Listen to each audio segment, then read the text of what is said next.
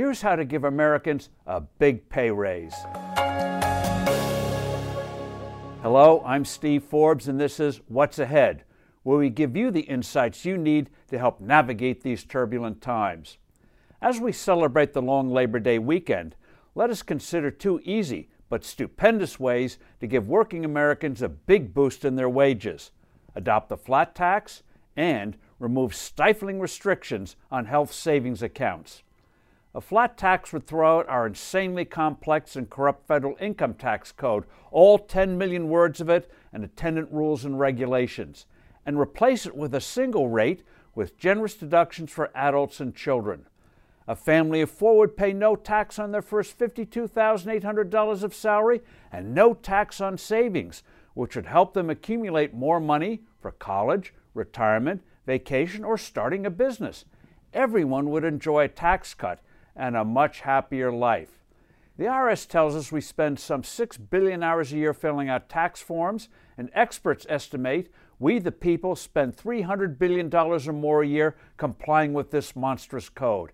Imagine if we'd had a flat tax 20 years ago, and that 100+ billion hours and literally trillions of dollars spent on this code had instead gone for developing new products and services, and new medical devices and cures for diseases. How much better off all of us would be. What an immoral, monumental waste of resources and brain power. Over 30 countries have successfully adopted the flat tax. High time we did it too. Now, the second big thing we should do is get rid of restrictions on health savings accounts, HSAs, and thereby let patients have more control of their health care decisions at less cost. HSAs let you set aside money tax-free in a special account that you own to pay for qualified medical expenses.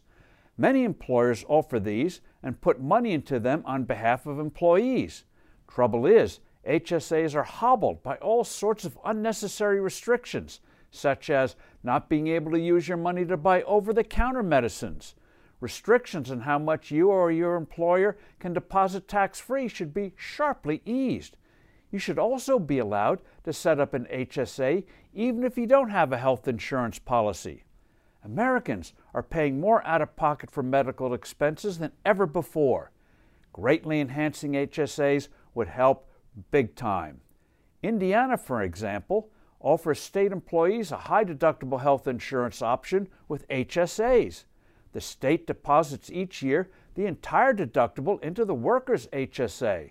Whatever was left over is rolled over. Result, health insurance costs are down 35% and outcomes are better than what they were under traditional plans. These two ideas would make next year's Labor Day weekend a joyous one indeed. I'm Steve Forbes. Thank you for listening. Do send in your comments and suggestions. I look forward to being with you soon again.